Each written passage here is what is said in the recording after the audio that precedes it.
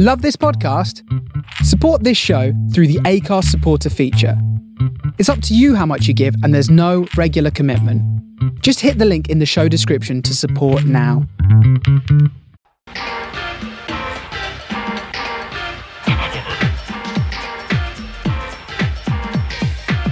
Campionato di calcio italiano.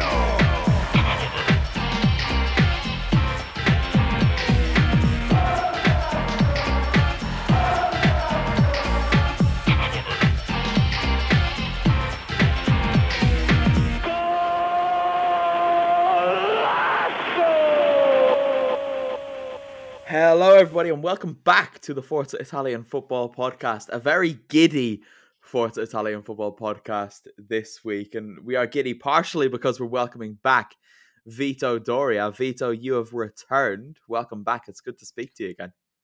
Oh, it's great to be back. I've missed out on the last few pods, but yeah, looking forward to returning it to this because, yeah, I'll be honest, I missed it. It's always great fun, great to have a chat, and yeah, great to have a discussion about the latest Serie A action. Well, you're coming back in for a good round because round 34 was a bit of a belter, to be honest with you, which might explain some of the giddiness, but I think the large reason behind that is because Kev Pogzelski is also here. Kev, how are you keeping, mate? I'm good, yeah. Just back from Anfield, so it's been a long day. You don't seem too pleased because Vito got you in trouble. Well, you know, I had a little tickly cough before the start of the pod, and he dobbed me straight in. I just got completely thrown under the bus by him. You did, and I very much appreciated it because I couldn't see who it was. Ewan Burns, you're also here again. I can't get away from you, really, or you probably can't get away from me, is a more accurate way of putting it. Oh, it's been relentless podcasting. And now we're doing it late at night. I really want to moan about it being late at night because I'm not a night person, but then I feel like I can't because you're an hour further on. Yeah, exactly. I've always got that card to play, right? Invalid. But you missed it. You've come on late enough that you don't remember when we used to go out at 1 a.m. was like the standard recording time, which was never great. But yeah, we're back at a slightly more civilized time of 12:30 Central European summertime at the moment. So at least you're still on Sunday, Ewan, for the start of this podcast at least. But we're here to talk about round 34.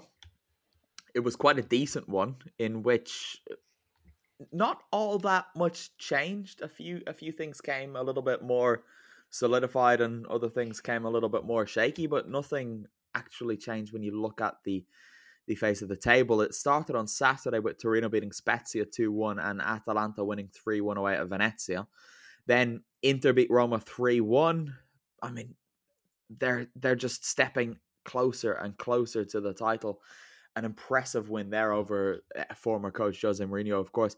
Verona Sampdoria finished 1-1. And then on Sunday, Salernitana picked up their third win in a week and third win in as many games to beat Fiorentina 2-1.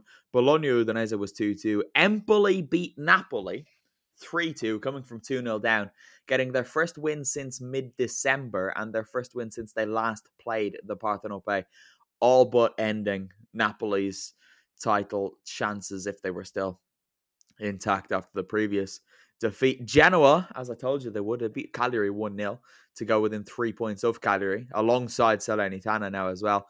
And Lazio went 1-0 up against Milan on Sunday night, but couldn't hold on, and Milan won 2-1 with a stoppage time winner from Sandro Tonali. Sassuolo play Juventus on Monday night, so we won't, of course, be talking about that because the game hasn't taken place yet. But there's plenty to get through from what happened. But before we get to it, just a reminder that we are on patreon.com/Forza Italian Football. There's €2, €5 and €10 tiers. We got 2 bonus podcasts out last week, and there will be 2 bonus podcasts out this week as well for the €5 and €10 patrons. So sign up, support the podcast, and be treated to extra Italian football content. But onto the football. Kev, Milan beat Lazio 2-1, and there was a slight feeling of Milan doing it again. They didn't offer all that much. They went behind quite early on, but they they dug in, they fought, they made some changes, and they ended up with 3 points, and they stay hot on interstales. Yeah, we spoke in midweek that this was one of those games that they could drop points, and I sort of highlighted that Milan could be got at, and some of the teams they're going to come up against, if they can score more than twice, there's not enough goals at the other end of the pitch, and they kind of did two things I wasn't probably expecting of them tonight, which was withstand Lazio and only maybe concede one.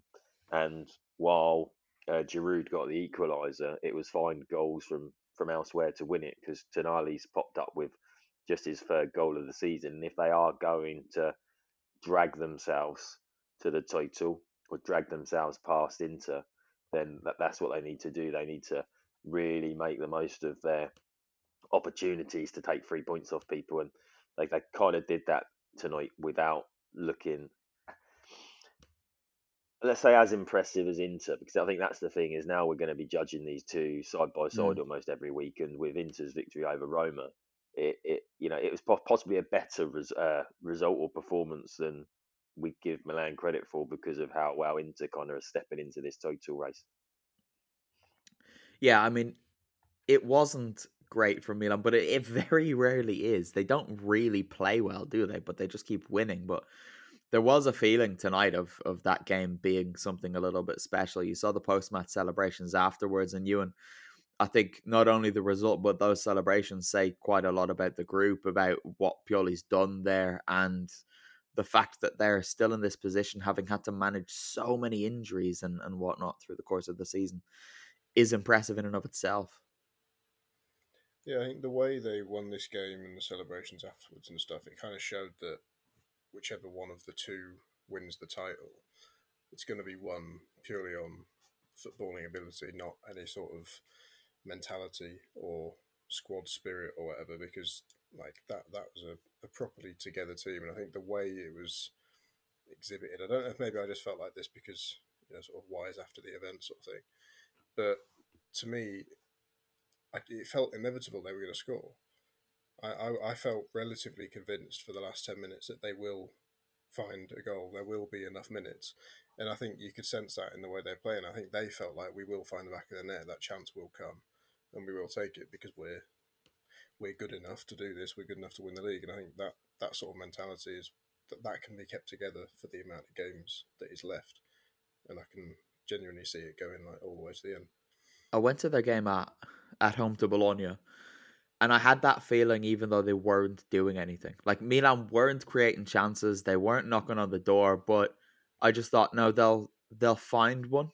And then 8 minutes got added on in that game, and I thought, yeah, they're just going to find something in these 8 minutes. And I had a similar thing when, what was it, 5 minutes were added on at the Olimpico this evening, and Ibrahimovic had that chance, and you just kind of thought, it does feel like Milan are getting out of here with 3 points somehow. And then Ibra was involved. He, of course, headed down for Tonali to turn in stoppage time. And they do just have players who can, even when they're not doing that well, create something, do something. We've seen Benacer score goals from the edge of the box. We've seen Ibra be Ibra. Rafael Leao can be magic, and Theo can just drive through a crowd of bodies or just smash a shot in from range as well. But concerning maybe at the other end, Vito, is that Fikayo Tomori is not at his best week at Milan, and this isn't the time that you want your best defender to be having a little bit of a shaky time. He was questionable in midweek, and again, maybe I'm being a little bit harsh here to point fingers at him for Ciro Immobile's goal, but having watched the replay back a few times, I can't quite work out what he was supposed to be doing where he was. Yeah. For that Immobile goal, it seemed that he was just too free and that he wasn't picking up a man or trying to play anyone from Lazio offside. Perhaps, if anything, he probably could have anticipated a cross and intercepted that. Probably for that Immobile goal, you could also question that perhaps Kalulu should have tried to get ahead of Immobile, but instead he was behind. So maybe in that moment, Kalulu could have done better as well. As for Tomori in general, perhaps the timing isn't good because these are some crucial fixtures coming up, and it's an important run-in, especially if they're going to win their first Serie A title since 2010, 2011.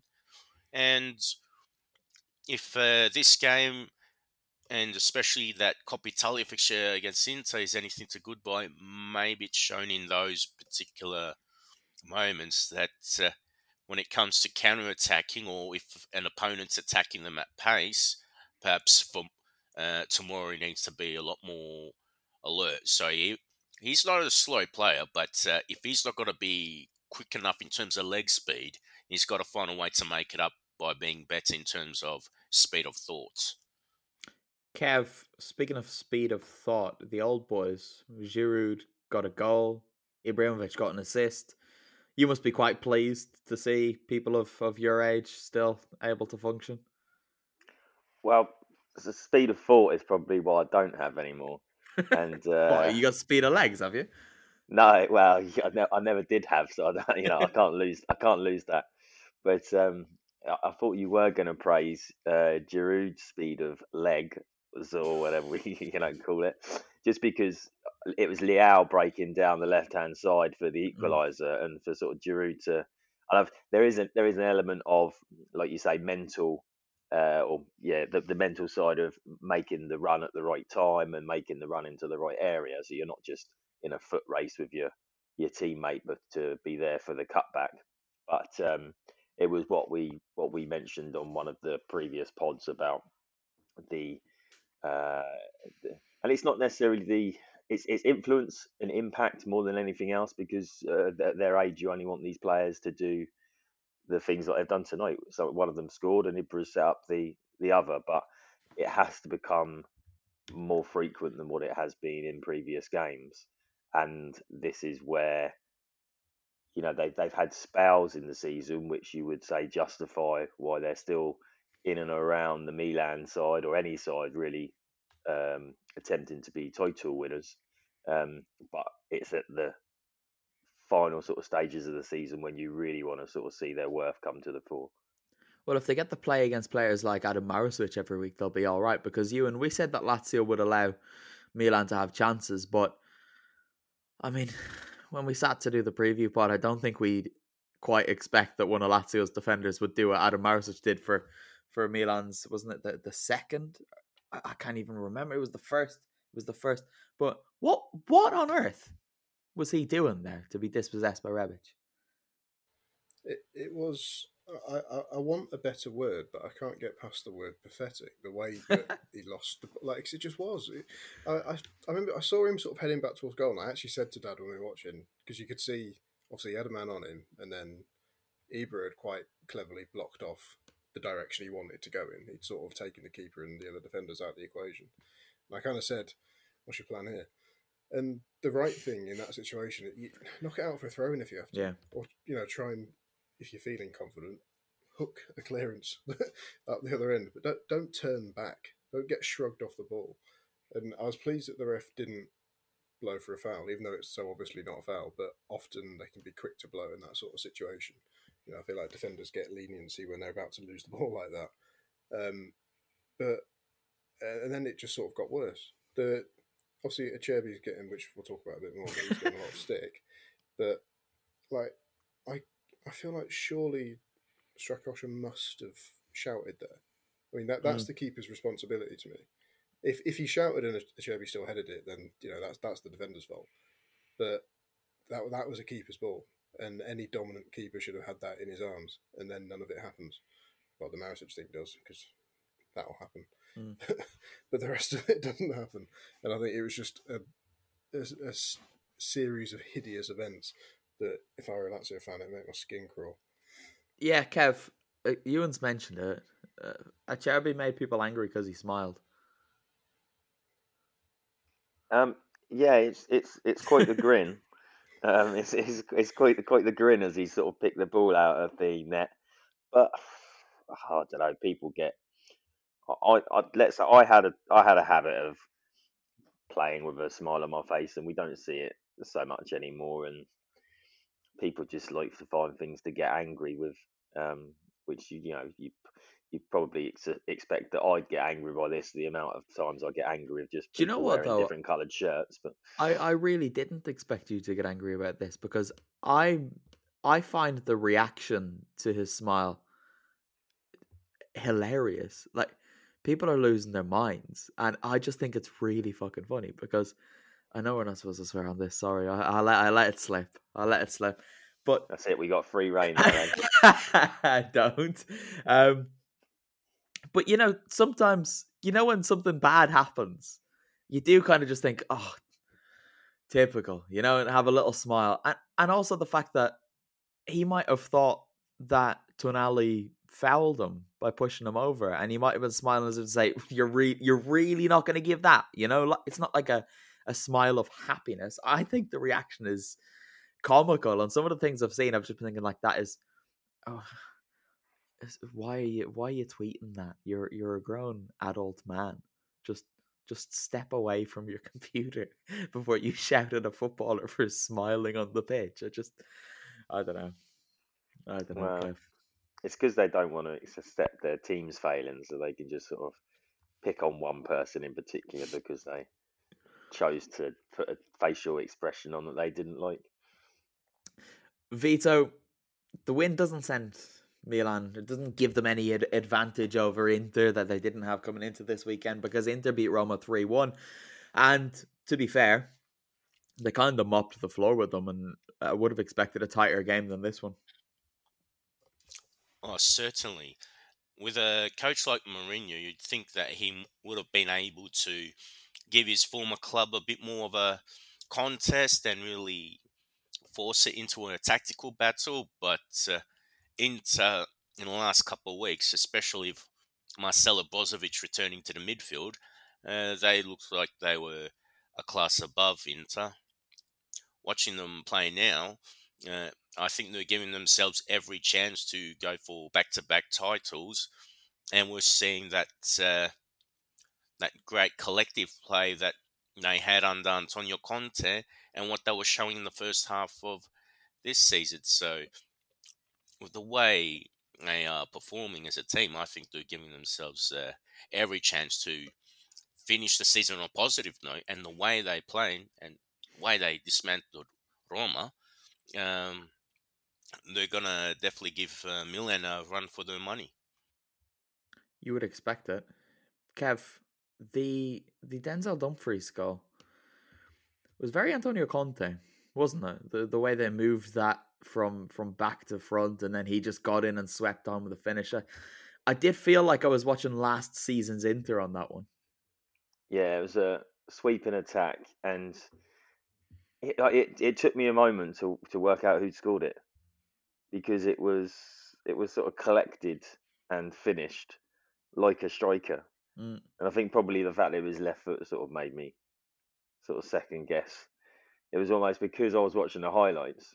It was like, no, oh no, wait, no, Lukaku's not there anymore. Like, who scored that? And it's Dumfries. But like you say, it was so like last season's Inter, and it was so polished a move that it was it really took you back, and fair play to the lad for how he finished it.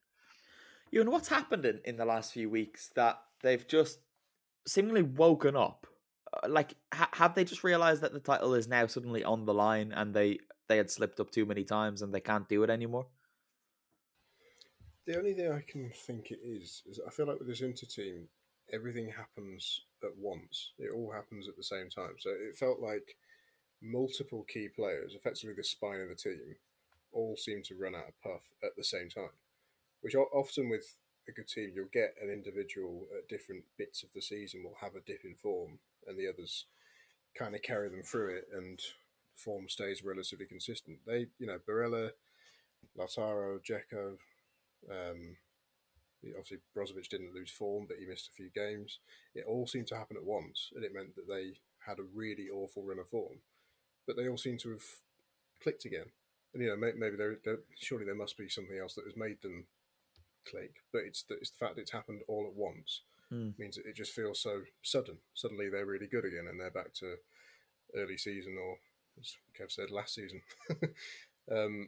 And it's happened at a very nice time for them, and I don't see them dip again. I was looking at the fixtures. It's not, you can picture them winning all 5 remaining games. Whereas perhaps with Milan, I wouldn't necessarily say that's the case. Yeah, well, I think Bologna midweek might be a bit of a tricky one, just because Bologna have put it up to the bigger sides so far this season. Like they held Milan, they held Juve, they've held Atalanta earlier in the season as well. I can't think of the results against the others, but they can be tricky. And if Inter can overcome that, I think they've really got there, because like I said with Kev and with you, I think on the Patreon pods last week, it's really hard to see Milan not dropping 1 point between now and the end of the season. And I know they've overcome a game since then, but it is just difficult to see them not dropping a single point between now and the end. But Vito, from a Roma perspective, this is a little bit of a blow to them, though they will take something from the fact that both Lazio and Fiorentina lost. Well, those defeats might bring Roma some sort of breathing space, but I think just losing this alone gives Roma, a bit of a dent in any hopes of Champions League qualification. They're already 5 points behind Juventus, and one would assume that, at least on paper, Juventus would go on and beat Sassuolo in Reggio Emilia on Monday night. So, assuming that Juve wins that game, they extend the margin to 8 points, and in the next few rounds, it's going to make the Champions League harder tournament for Roma to qualify. That being said, though, you'd still expect Roma to still qualify for Europe, and they're still in the Conference League, so at least they've got that for some European prestige, and they might even fancy their chances of winning that competition. So I think it's more just a chance of having that Champions League aspiration. Is a good chance that this defeat to Inter will mean that reaching Europe's Premier competition will slip out of their hands, at least for this season. If they end up with European qualification and a trophy, I think they take that at the end of the season, to be honest. Napoli. Empoli 3, Napoli 2. Now this, Kev, what is wrong with that football club? Like, why do they always do this to themselves? I was a little surprised that they hadn't done it at the Diego Maradona, because that felt like it would have been even more classic Napoli. It's just, the shocking thing about this is that they were 2-0 up with 10 minutes to go, plus injury time. 10 minutes to go. No, it's funny. Like, Napoli fans, I am sorry, but that is funny. You're playing against a team that haven't won for 4 months as well. They've been on the beach since December. Well, actually, that's it, because when I was watching this, I was thinking, all I had was your voice in my head going, Empoli don't win another game this season. I've been saying it since January.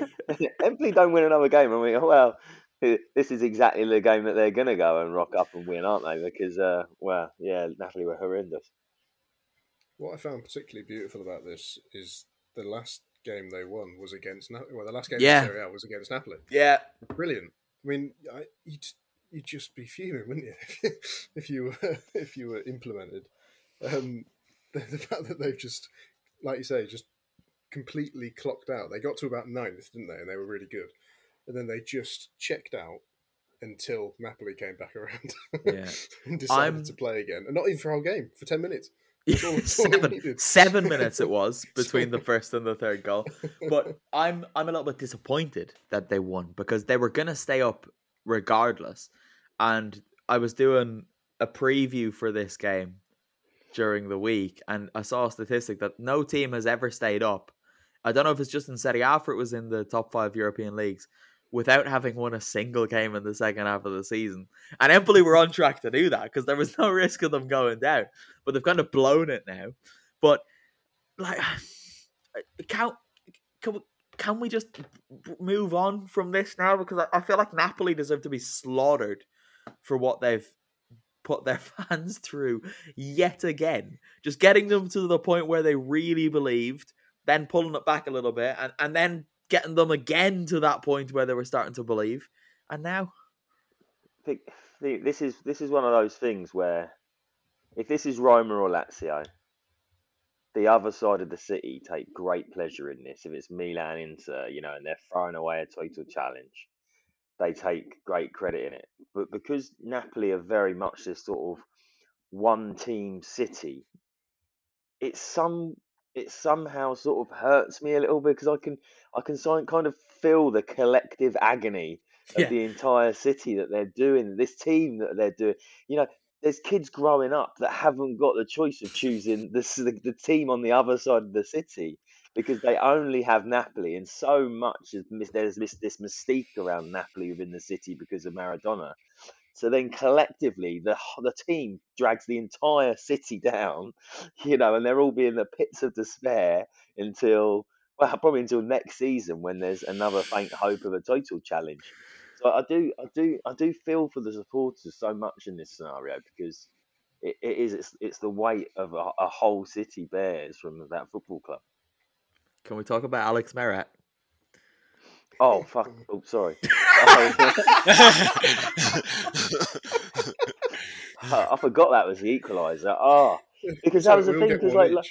Because last week it was like, he's coming. There was loads and loads about he was coming in to replace Ospina, and then he was almost faultless for the Roma game where they drew, and then you just know that the next time out, then he's definitely going to make an error. Because he's probably on cloud nine. He's been drafted into the team. He's been faultless, no real fault for the goal that Roma got last week, and then he goes and does that, and it's like you're 2-0 up. You've just conceded. It's 2-1. It's a little bit shaky, and you get a back pass to you, and you've got 2 Empoli attackers and 2 Napoli defenders in the box. Clear it. Clear it, Alex. Don't take a touch, and then another touch, and then another. And it was wet. It was. And it was wet. I think the rain was starting to come down. It'd have been raining all day. Yeah. So it's like, be even more sure of your footwork, and then you go and do that, and it's like, sorry, lad. See the exit door for you in the summer. Oh, Napoli. What more can be said? In Campania, there was one happy set of supporters, though, because Salernitana are, at the moment, everything that Napoli aren't, because they've won 3 games in a week. They had won 3 games all season before this week, and now suddenly it looks like Davide Nicola is going to do another survival, Ewan, to put it in your words.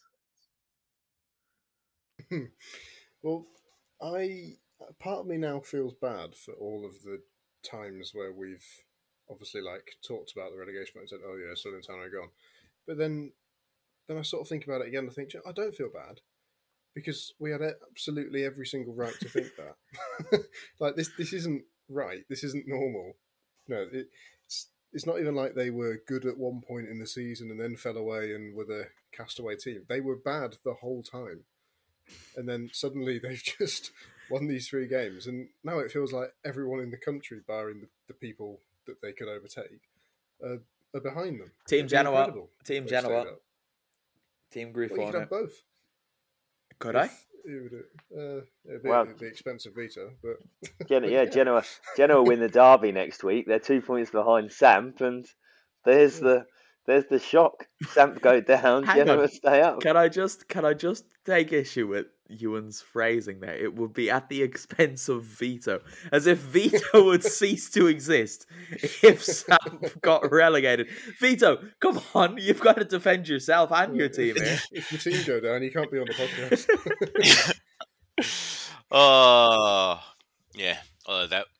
Be gut wrenching. Absolutely gut wrenching. The superstitions could kick in.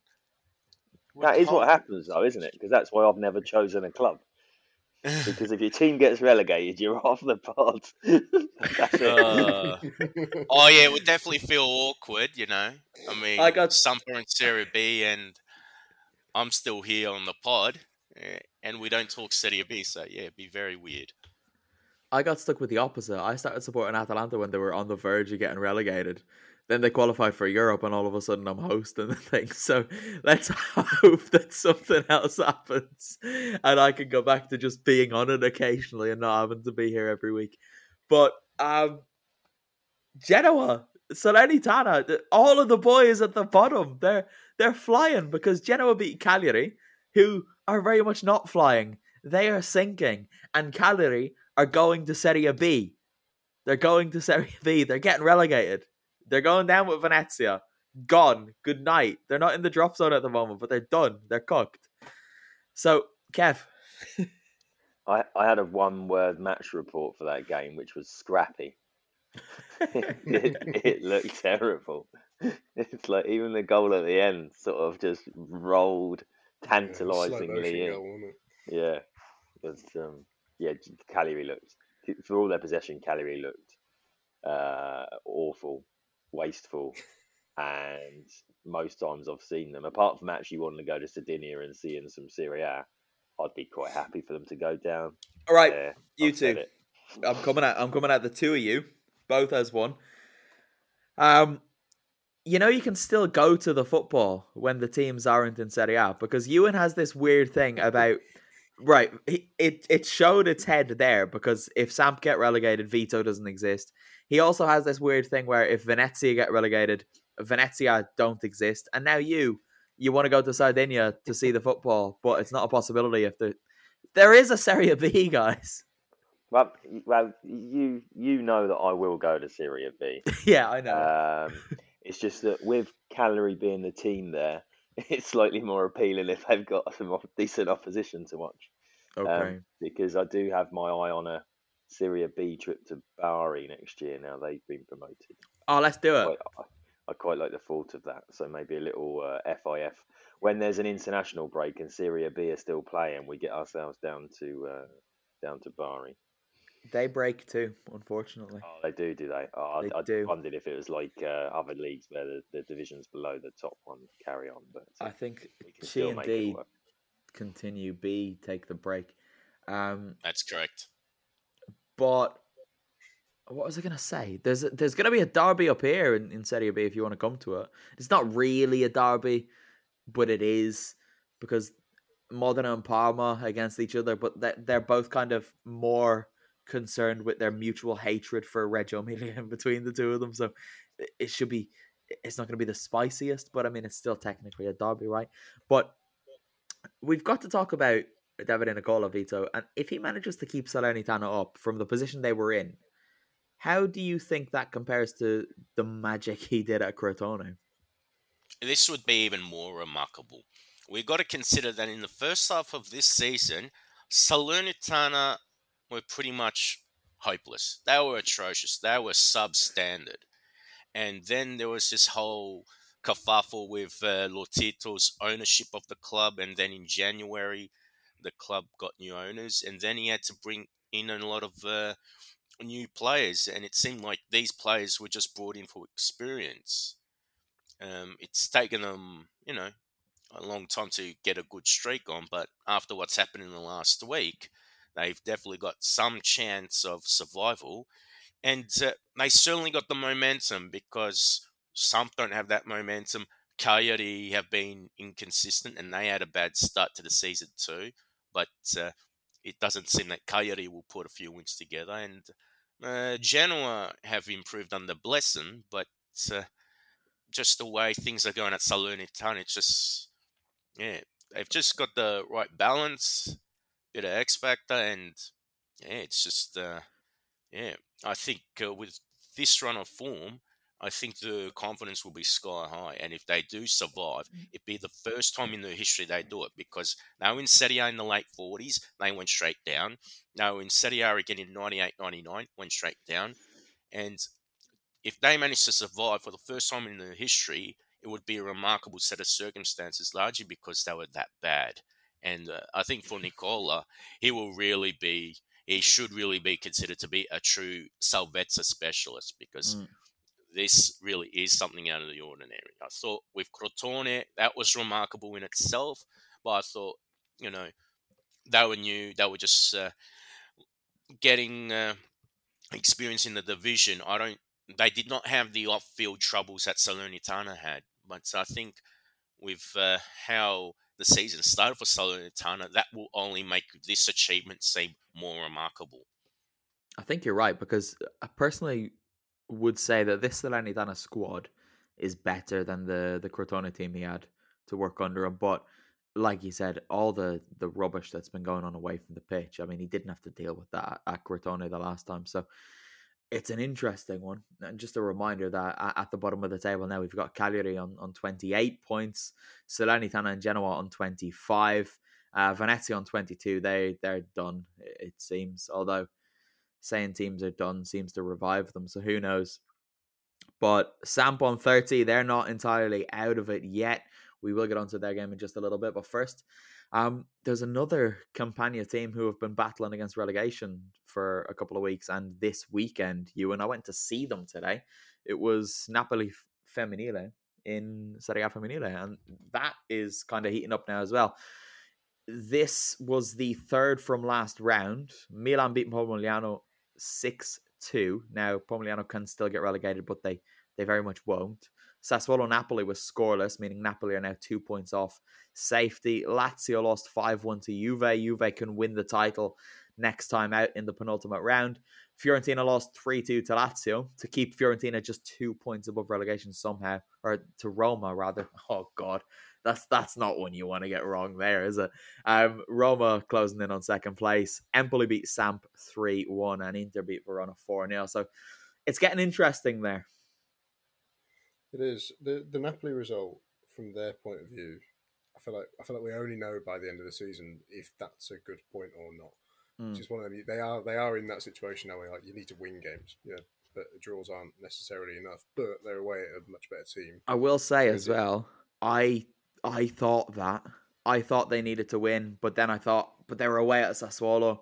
It's a good result. And then I ended up on a train with one of their players after the game. So we sat beside one another and we got chatting, and they didn't feel too pleased, let's just say. They were slightly relieved that they didn't lose, but they weren't over the moon, let's say, with the fact that it finished a point each, because they sensed that there might have been a chance there. I mean, they hit the woodwork 4 times. But anyway, back to what you were saying. So yeah, they obviously they've gained a point on Fiorentina, and there's only 2 between them now, and that is a useful thing. But it's one of the, if they stay up, you can look back at this result and go, yes, that was a good point. That helped them in a difficult game. But if they go down, it's that was a game they should have turned into a win. Woodward 4 times, etc. I still just have a weird feeling that Fiorentina are going down. Yeah, I don't know why. And I think, even though they are the team above and they are on paper the much better team, I just feel like they have sunk in such a way where it almost doesn't feel in their hands now. It feels like it is completely Napoli's call, basically, as to who goes down. If they want to get their act together, they can stay up, and it will be at Fiorentina's expense. Well, this is it, because next week, Napoli play Empoli, and Empoli confirmed their survival this week. And Fiorentina are away at Pomigliano, who kind of need to win to ensure theirs. So you can see Pomigliano winning and Napoli winning, and then it goes into the last day of the season with Fiorentina in the bottom 3, and then Napoli are playing Pomigliano, who will have been saved by the previous week's result if it goes that way, with Fiorentina playing Empoli in a Tuscan derby. So these last 2 rounds are absolutely fascinating. You would expect Juve to win the title. They're playing Sassuolo next time out. There isn't match week next week, so it's May 8th and I guess the 7th. Yeah, 7th and 8th that these games will get played. So we've got a bit of a run-up, and then we've got back-to-back weekends of Serie A Femminile, and it's going to be good. It's going to be very, very interesting. And there's a Milan derby to keep an eye on in the penultimate round. So, and then there's a Rome derby in the last round. There's loads of stuff to keep an eye on. But Ewan will be having his roundup piece published in the next couple of days. So head over to the website to keep an eye on that. Back to the men's football then. And Venezia-Atalanta. I was also at this one. This is my first game of the weekend. And Atalanta finally won a match, Kev. 3-1 away from home. And they made kind of light work of it. Yeah, they didn't look like they put up much opposition, Venezia, to be fair, given how few games they've got to try and save themselves. You know, they're stone cold bottom now, 22 points. They've got a game in hand, but they've not got a game in hand on Salernitana. Mm. And Atalanta looked like they could have scored more. They had a couple chalked off, or was it just the one chalked off early on? Venezia had one chalked off. Was it Venezia? There you go. That's how much was- I was paying attention to your tweets. Good. Right, But, I'll jump in. I'll take it back from you then, if you don't want to. But yeah, Venezia had a goal chalked off early on, and it came from nowhere because Atalanta were well on top, and that kind of just sparked Atalanta into a little bit of life. It took them until the right before halftime to get the breakthrough, and even that came with a little bit of luck, but they had more than enough chances. I mean, they hit the woodwork, I think it was twice before they went ahead. Then Muriel hit the woodwork again in the second half, but he was excellent. Luis Muriel was. It looked like he was toying with them at times. He really was. And it was a really nice. I love when defenders make a fool of themselves. And Svoboda did exactly that for Atalanta's second goal, because it was just after the second half had started. And Muriel got in on the left of the box, and he ran over and did that thing that, you know, defenders try to do, like, oh, this is my box, out striker. And he tried to like shoulder charge him. But Muriel just didn't move. And he bounced back off him and fell on the ground himself. And then there was that lovely moment, you know, when a defender is on the ground, on his back, like if you flip over a turtle. And Muriel has to get around this upside down turtle to get to where he wants to go to. And you just see him like scrambling, trying to, it was beautiful. And then Muriel just centered and Zapata scored, and that was kind of good night. But Atalanta needed that win because they haven't won for quite a while. I think it was 3 on the bounce in Serie A without a win, and the Europa League elimination thrown in there in the middle of that as well. So psychologically, that's a big win. And then Fiorentina, Lazio and Roma all losing as well. Maybe the door is just creaking open that little bit more. Vito, Verona 1, Samp 1. Are you getting concerned again? I am getting concerned. Prior to this game, we had lost 3 matches, including one home game to Salernitana, so that was embarrassing. And this was definitely a case of 2 points lost, because Ciccio Caputo put Samp in front just before half-time, and Giampaolo had set up the team to defend and absorb the pressure from the Giallo Blu, and it seemed that things were going fine. Samp would bring the 3 points back to Genoa. However, Marco Giampaolo has this obsession with Nicola Murru at left back, and in this case, it cost Sampdoria some points, because for me, Tommaso Augello's the best left back Samp's got, hands down. I'd even say that, you know, I've been saying it for 2 years. He's even national team material. He's a superior player to Emerson Palmieri. But that's another discussion altogether. But Murru comes on. Verona play a long ball over the fence. And Murru starts watching Yoshida and Caprari. Caprari beats Yoshida. And then Murru starts running back. He trips Aldero. And Caprari goes around Aldero and scores the equaliser. I mean, he was running all over the place. But Murru, aside from being incompetent, I think he's one of the biggest cowards in Italian football. Max Allegri's number 1 for me with his defensive football, but Murru, he's scared to make a tackle, he's scared to make an interception, and he's afraid to make runs forward. I mean, he should be in Serie B. Just he's going there, Vito, but he's taking you with him. Yeah, that's the problem. Marco Giampaolo needs to stop being obsessed with him. He's not the player he was from the first time he was at Samp. He's atrocious. And when you have a superior player like Augello, who should be at left back, that just makes it more gut-wrenching. So it makes the Genoa derby a real 6-pointer, a real nail-biter. And the way things are going, Giampaolo could lose Derby della Lanterna for the first time. I'm going to miss this passion next year, Vito. I think a lot of people will. Vito, hang on. No, you don't have to go if South get relegated. I want that clear. Okay. He does, as we've spoken. It's not how it works. It is not how it works, guys. But Don't worry. If England win Qatar 2022, I'm seriously consider moving into a cave. he can't switch back to Juve and sort of put that. No. So. I can assure you that will never happen. No way. I'd rather support. I would rather support Catanzaro than support Juve again. It's descended into chaos. It's gone. It's gone. As soon as I hit record, it was gone. But we wrestled it back for 45 minutes. Now it's gone again. Oh my God. Look, what's left? Just 2 games. Torino beat Spezia 2-1. Ewan. Well, I can't follow that speech from Vito, but Torino are finishing nicely, strongly. They nicely, strongly. Again.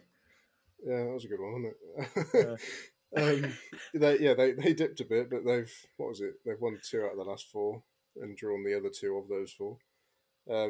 They could feasibly get in the top half. Actually, they're only 3 points off them, so well done now.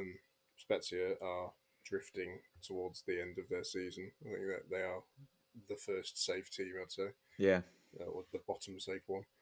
And I think they'll do a lot more of these results for the last 4 games or whatever it is. They'll do a lot more of these results. Yep, sort of vaguely in the game and then lose. They'll do a lot more of these results. Listeners, I'm going to set you a challenge if you're up for it. Count how many times Ewan used the verb do instead of the appropriate verb for the sentence he's trying to construct. Anyway, Vito, Bologna Udinese finished 2-2. Aaron Hickey scored, I believe, his 5th goal of the season, which isn't bad for someone I believe is still a teenager. And I mean, it was a great day for Scottish footballers in Italy because Liam Henderson scored the first of Empoli's in their comeback against Napoli as well. Yeah, real positive for the Scots, especially when you consider that historically not many Scottish players have played in the Serie A. In the 80s, there was Joe Jordan and Graham Souness, but to see Liam Henderson and now Hickey, and I think Hickey's been a fine player for Bologna in the last couple of years. I think it's good for them, and hopefully for the Scottish national team staff, they actually try to keep an eye out for footballers playing outside the British Isles, because Hickey in particular is fantastic. And I think now that Henderson is no longer in Serie B, he's having that Serie A experience. That might just give him more awareness, hopefully. Every time I see Aaron Hickey play and score, and I hear the Italian commentating of his name, I think back to when he signed. And I have a mate who he's a journalist in Bologna. He now works for a really big television company with rights to Serie A. And he messaged me in a panic saying, "Connor, I'm on my way to the airport. Can you please send me a voice note pronouncing his name?" And then I said, "Yeah, I will. But first you have to do it." So he sent one to me, and it was obviously what you'd expect it to be. And then I sent it back, and then you could hear in his news report that he was like trying to pronounce it exactly as I had pronounced, and it was beautiful. So every time Aaron Hickey does something good, or every time Aaron Hickey does a good, as Ewan would probably say, I'm brought back to that. Anyway, that takes us to the end of the pod, I think, guys, unless there's anything else to add. Sassuolo Juventus is Monday night. Now, I made a mistake with this. I was sorting out my accreditation requests for the weekend, and I was, you remember, we discovered this game was on Monday together, and I was applying for accreditation. Well, it turns out I didn't actually send it to anybody. I just sent it, and it didn't get sent to a recipient. It went. It's just out there. I Yeah, don't think it lets you do that. Don't know. No, it is Maybe I've got it. But then I went and it said no recipients, but it's sent. Don't know how I've managed that. So probably not going to Sassuolo Juventus tomorrow night. I'm caught between 2 options. I can either organise to go for food with friends here in Parma and be warm and happy, or I can text the press officer, who's always very good to us, and see if he'll overlook my mistake and accredit us. What do you guys think I should do? Because I really can't decide. Dinner. It's you there. That's what I was kind of leaning towards. Yeah, Vito's nodding as well. All right. Yeah. Sorry, Sassuolo. You probably won't see me again this season. Anyway, well, that'll do. Kev, say goodbye. Goodbye, everybody. Vito, say goodbye. Goodbye. Ewan, you know what to do. Goodbye. He's bottled it again. We had perfected it on Patreon, but he's lost the plot. Standard goodbye. That's a British issue goodbye. That's goodbye from me.